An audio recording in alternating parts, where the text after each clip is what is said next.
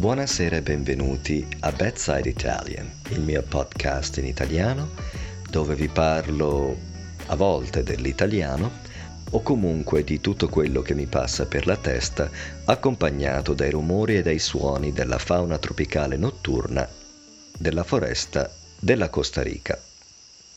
Questa sera sarà un podcast corto perché in realtà è solo una prova, perché la settimana scorsa mi si è rotto il microfono che di solito uso per fare i miei podcast. Non so se avete notato che l'ultimo podcast aveva dei problemi, mi tagliava le parole a metà e ripeteva alcune parole. Io pensavo che fosse un problema dell'adattatore del microfono, invece a quanto pare è proprio il microfono.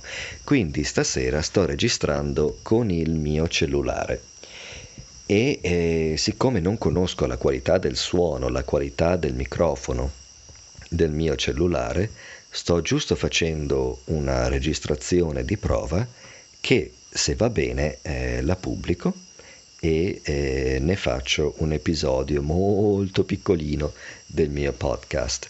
E se invece non va bene è un problema, perché devo cercare un microfono di buona qualità, ma qui in Costa Rica la buona qualità non è esattamente facile da trovare, senza scendere nei dettagli.